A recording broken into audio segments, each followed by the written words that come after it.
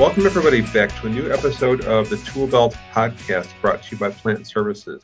Today, we have a special guest with us. It's Rick Kahn from Verve Industrial, and he's here to talk with us about how IT and OT is converging and how the convergence of those worlds can help you and your teams better monitor your critical assets. So, Rick, thank you so much for being with us today.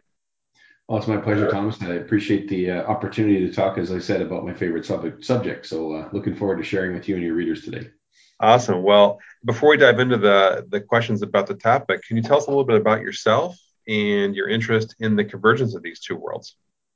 Sure. So in 2001, about 20 years ago, I started in the IT department at a company called Matricon, which many of your listeners, readers may have heard. Back in the day, was one of the biggest developers of OPC drivers. And for me, that was the emergence of, IT trying to get into OT, bringing visibility to monitoring and process improvement and loop tuning, et cetera.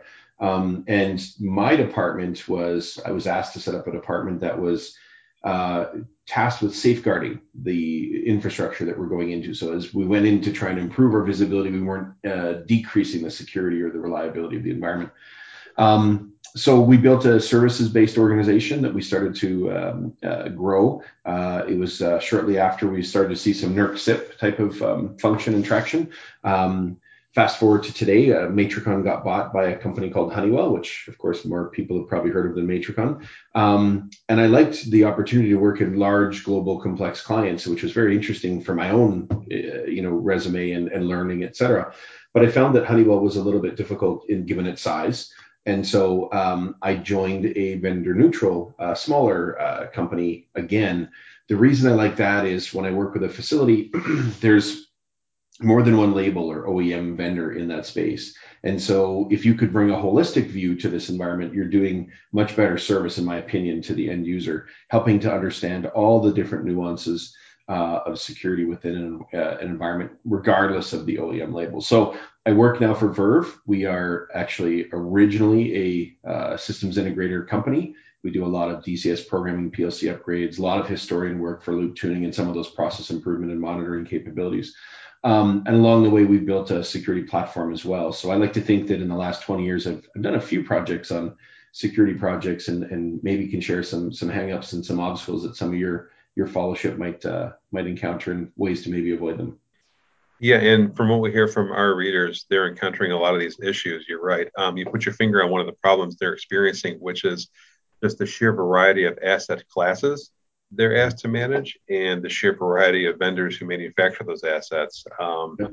There's not always time to make sure you can get the same equipment from the same vendor in order to build out a production line. And it's a challenge to get all the assets to work together, much less work together securely.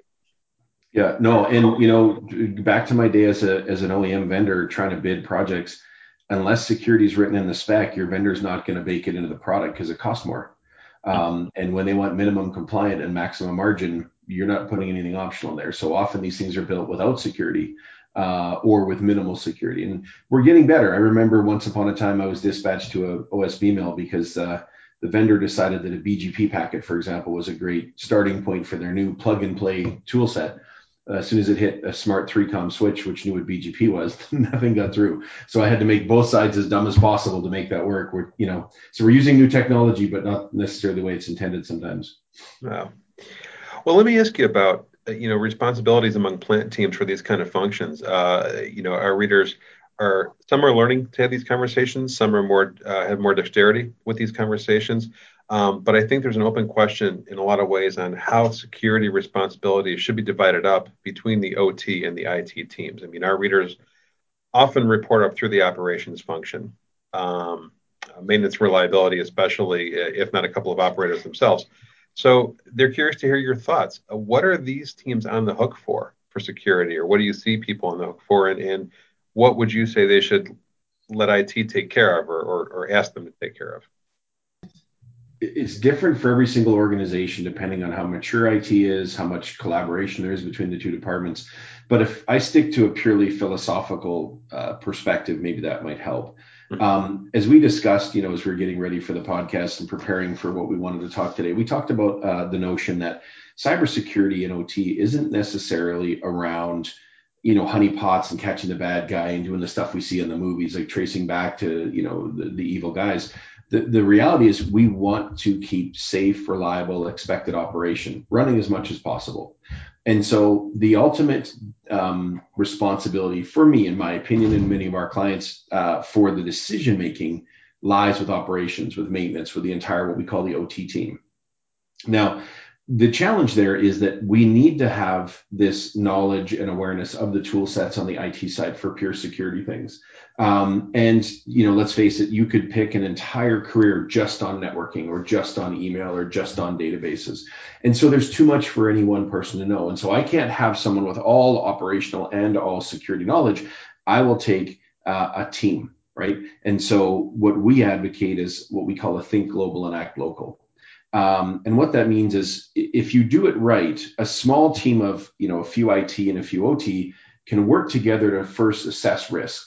If Bluekeep comes out, for example, we can drop that into our database. We can see exactly where that lights us up, but then you need the OT context, right? I can't simply say it's a critical risk on 400 assets. I need the OT site. I need the OT guy or an OT tool set to say, okay, here's everywhere that it is. But within these assets, some of these are critical to safe operations. It's a safety system. Maybe it's a lab information management system. Maybe it's something that's, working on product spec or safety system. Those are going to have a very different priority, but also a handling than redundant, corporate domain controllers in the DMZ. So right there, I can tell you that same Bluekeep risk has different context for me in an operations role on one versus the other. Where am I going to test first? What am I going to start with? And the only way to come up with smart decisions like that is you first have to have the context. And I challenge my OT readers and followers and that are listening to this. Inventory is not just IP and MAC address. It's everything about that device, plus its operational context. You take that context and you then work with IT and say, okay, what's this Bluekeep all about? I need to do this as an example, carrying on the analogy. What's this Bluekeep all about? Well, I can't necessarily apply the patch because either the vendor hasn't approved it yet or they've looked at it and they don't approve it. What we need to do in OT, which is the hallmark of anything, is what I call compensating controls. So if I can't apply the patch, what is my plan B, C, or D? And if the IT guy that's read the vulnerability can tell me, well, just disable remote desktop or the guest account in as many places as possible, we as an organization have now gone and said, okay, rather than raw risk indicator, we've taken a notice and we've understood it through this combination of IT and OT. And we're now going to provide at least compensating controls to most of our systems and full patch where possible.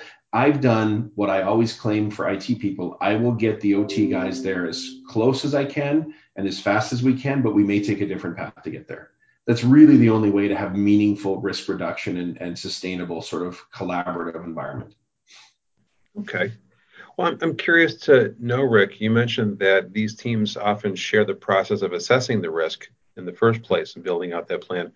Are there other areas of overlap that you've noticed where the teams would share responsibilities, such as either for proving out the ROI on these kind of investments? Where I'd like to see more, and I don't see as much, but the forward-looking ones are when we get into proactive maintenance, right? So we had a client where IT went away and came up with a list of system hardening things they'd like to see in all their systems, and we're going to throw that into group policy and just let it turn on. And of course, that scares the crap out of every operator everywhere.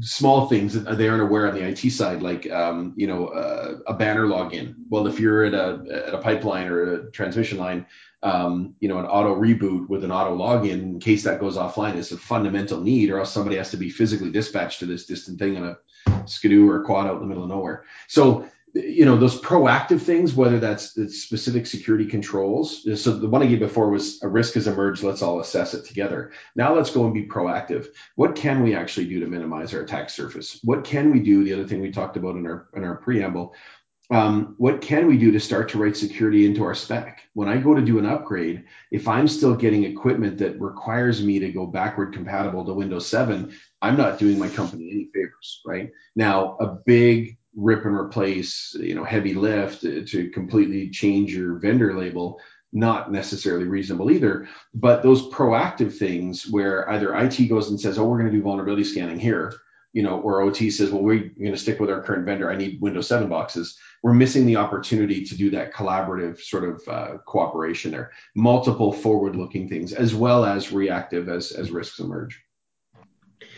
We scheduled this conversation to talk about IT OT specifically as a network strategy. And in the 7 years that I've been with Plant Services, it has gone from being an emerging strategy to something which is being deployed day to day. So you alluded before when we started here to some of the things that you're hearing from plants and teams that you work with.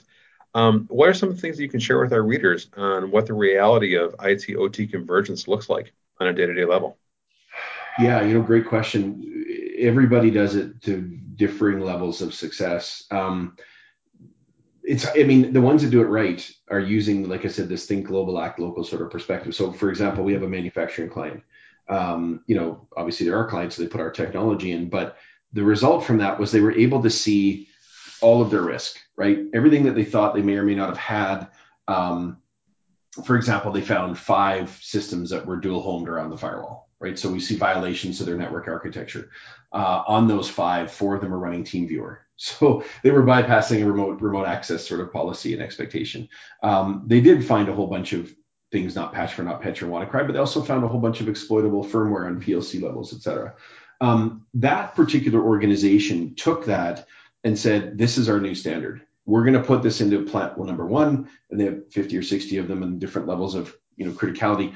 And what they do as a team is they put it in, and then they go and take the results and say, here's our plan. Let's work together to build what we're doing day 1 versus month 1 versus year 1, and sort of build sort of a standard. Then that same standard goes to the next plant, and eventually they're building this corporate collaborative environment. It's wonderful. I can't say enough about it. But what I think the real challenges are in the environments that don't do it well. We have another client where the CISO is, I shall do what I need to do, and I have enough work to do on the IT side that we'll get to OT later.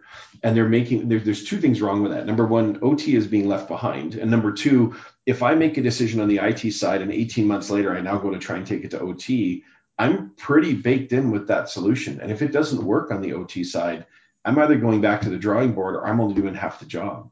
And so what I would implore your team to do is, or your listeners to do, is to say, look, you need to fight for that seat at the table, not because you're going to take over running whitelisting tools or an SOC, but because you have very specific requirements that can or can't happen when IT makes those decisions. And IT, for the most part, they're not doing it out of malice. They're doing it arguably out of ignorance, right? I can't tell you the number of times I've sat with a big 4 OT specialist and said, you can't do scan-based vulnerabilities in OT. You just don't. You knock stuff off.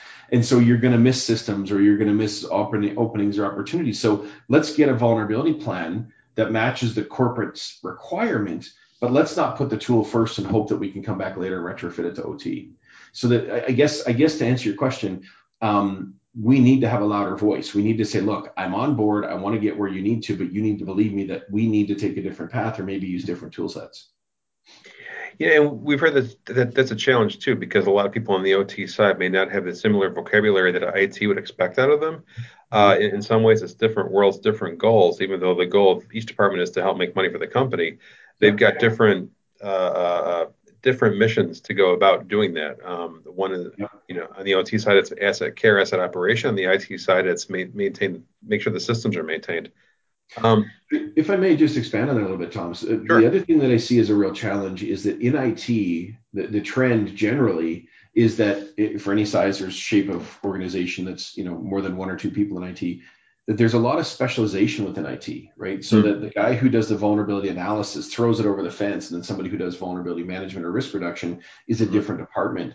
And so the other thing I implore all of my OT brethren is to say, look, if you can get somebody on your budget, and not somebody that's on the side of their desk, that is your advocate, that goes to the network team, that also goes to the endpoint team, that also gets to go to the CISO or whatever, and acts as that advocate on your behalf for all things operation, they're able to navigate those otherwise silos of information. And I find that's a huge challenge in trying to get things done in OT. Again, because of that compensating control, I may not be able to patch, but I need to know that I can do these other compensating controls. So when the risk guy comes, I can say, oh yeah, I've got this many of them and here's what we've done. Mm-hmm. But that in the IT side would span multiple divisions. On the OT side, we don't have that luxury. But if we could at least dedicate somebody who is responsible as that advocate on behalf of operations to navigate amongst the different departments, we'd have a much better success rate. We're seeing it actually with a very formal client that has a very formal corporate HQ and a full DMC and everything comes into it. They're bringing business unit by business unit into it. And we are having an advocate as the consultant. We are the advocate on behalf of the different business units because I've already talked to the network guy. I've already talked to the infrastructure guy. I've already talked because we did it with business unit 1. And so I've learned now how to navigate those. And if we can leave that knowledge behind, that operating entity will be much more successful in the maintenance portion once the project's over. That's really interesting. And I want to go back to something you said about the way that IT teams have a lot of specialization in them, because in some ways that's not so dissimilar from maintenance and reliability teams. You may have a vibration specialist on hand to monitor the motors. You might have a thermal technician who's in charge of electrical panel maintenance, that sort of thing. And yet, each department can look monolithic to the others. So I'm just bringing it up as a possible point of sympathy between the two teams, that you may appear to be a monolith, but each side has specializations, and the more one learns about the other, the more they can appreciate, okay, what are the data demands on the reliability side, and how might this specialist in IT help out with that problem? Yep. Yeah, you're absolutely right, and that goes both ways. I'd advocate on the OT side, and I do it from the OT side because I'm biased. I have seen organizations where IT is designated an OT outreach person. But in both cases, it helps to navigate multiple divisions on both sides. You're absolutely right. If I come in and say, I'm the OT advocate and we're going to do something around vulnerability scanning or something alternative to vulnerability scanning, I'm going to need to know my options from IT. And then I'm going to need to say, okay, well, now you need to explain it to the vibration guys. You need to explain it to the operators. You need to explain it to, because they're all going to have different needs because they all have different systems. You're absolutely right.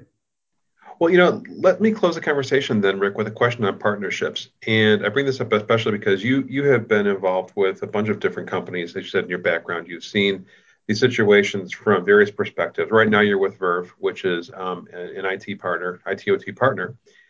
When you meet plant teams, how many at least initially think they can do it on their own and don't realize that a partner can help, versus how many are already down the path and are mature enough in what they understand about the job to say, okay, we know we need partners for A, B, C areas. And who owns those conversations? To be honest, most of the operators I talk to realize they don't have the staff and maybe don't have the knowledge. Mm-hmm. What the challenge is for them is that there's so much noise in the space. There are literally hundreds of millions of dollars from venture capital being put into different marketing and new technologies and promises that, I've been in this for 20 years. I've seen the silver bullet come not once, but twice. And in both cases, it's never lived up to its hype. And so the challenge for many of these organizations is in recognizing, well, I think they recognize that they need to do something. They're not necessarily sure what it is they need to do, right? And so getting some experience on what to do or how fast to do it or what makes the most sense from the vendor community, from other peers, from these industry trade shows. The ICSJWG and the Public Safety Canada for North America are two federally run, information sharing and, trade show type things. Because they're federally run, there's not, you can't buy your way onto the podium. You have to have a good topic. If you're a vendor, you have to pay, stand at the booth, et cetera. They're great places to learn and kick the tires. What everybody fails, IT, OT, everywhere, fails to realize is the maintenance portion. I can't just go do something and hope it's good. We had a client, I worked for a previous company. We did some work with them. We did a walk down on inventory. I left and I worked for Verve. I go back to that client. They need help again. 4 years later, we're doing an inventory again because nobody touched it for 4 years. Right. And it's off by 592% because of the explosion in IoT. So nobody understands the maintenance. And so I know I work for a vendor. I'm often painted with the sales brush. Yeah, but you know what? In my 20 years, I've been everywhere from Saudi Aramco headquarters to mom and pop pulp and paper in the middle of nowhere. I've seen what does or doesn't work. You don't have to take my stuff, but you probably should at least ask me the questions because you're doing it for the first time once. I've seen it literally 300 times, right? I'm not trying to sell you. I'm trying to help you. And if you do use my stuff, great. If not, at least we've made the world a better place because, I wonder what's going to be the final impetus. We're seeing the TSA with the new directive around pipelines, and my inbox is lighting up with pipeline customers saying, whoa, can you help? We have 90 days. I'm encouraged because we're going to make some progress, but I'm discouraged that it takes that level of, big giant stick to get people moving, right? It's not as hard as it looks. It's not trivial, right? I've spent 25 years drinking beer and eating wings. I'm not going to get fit by next weekend, right? Just by jumping on a treadmill 3 times. So there's a little bit of work to be done, but we don't need to be afraid of it. We can make it manageable and sustainable. And there are lots of good opportunities and ideas out there. We just need to, be not so afraid of that divide between IT and OT. I think there's a very productive future, but to bring it back to the theme, IT and OT both have to be at the table, and OT has to say, here's what operationally or functionally needs to happen. And IT says, well, here are your options within those parameters. That's the only way for us to succeed. Wow. Well, Rick, I want to thank you for the conversation. And on behalf of all the maintenance folks who pumped their fists when you mentioned that maintenance gets overlooked, I also want to thank you on their behalf. It's a team it's a team that often gets information at the very last minute, and your knowledge today is going to help them get more out in front of, especially these IT/OT conversations. So thank you. I see my job as part advocate and evangelist. And so anytime I get an opportunity to share what we've learned the hard way so that hopefully somebody avoids the hard lessons, then it's absolutely worth the time. I appreciate the opportunity. Wow. Well, and for everyone listening, we'll put information and a link to Verve Industrial in the podcast notes. So once again, thanks to Verve Industrial and thanks to Rick Hahn. Thank you, Thomas.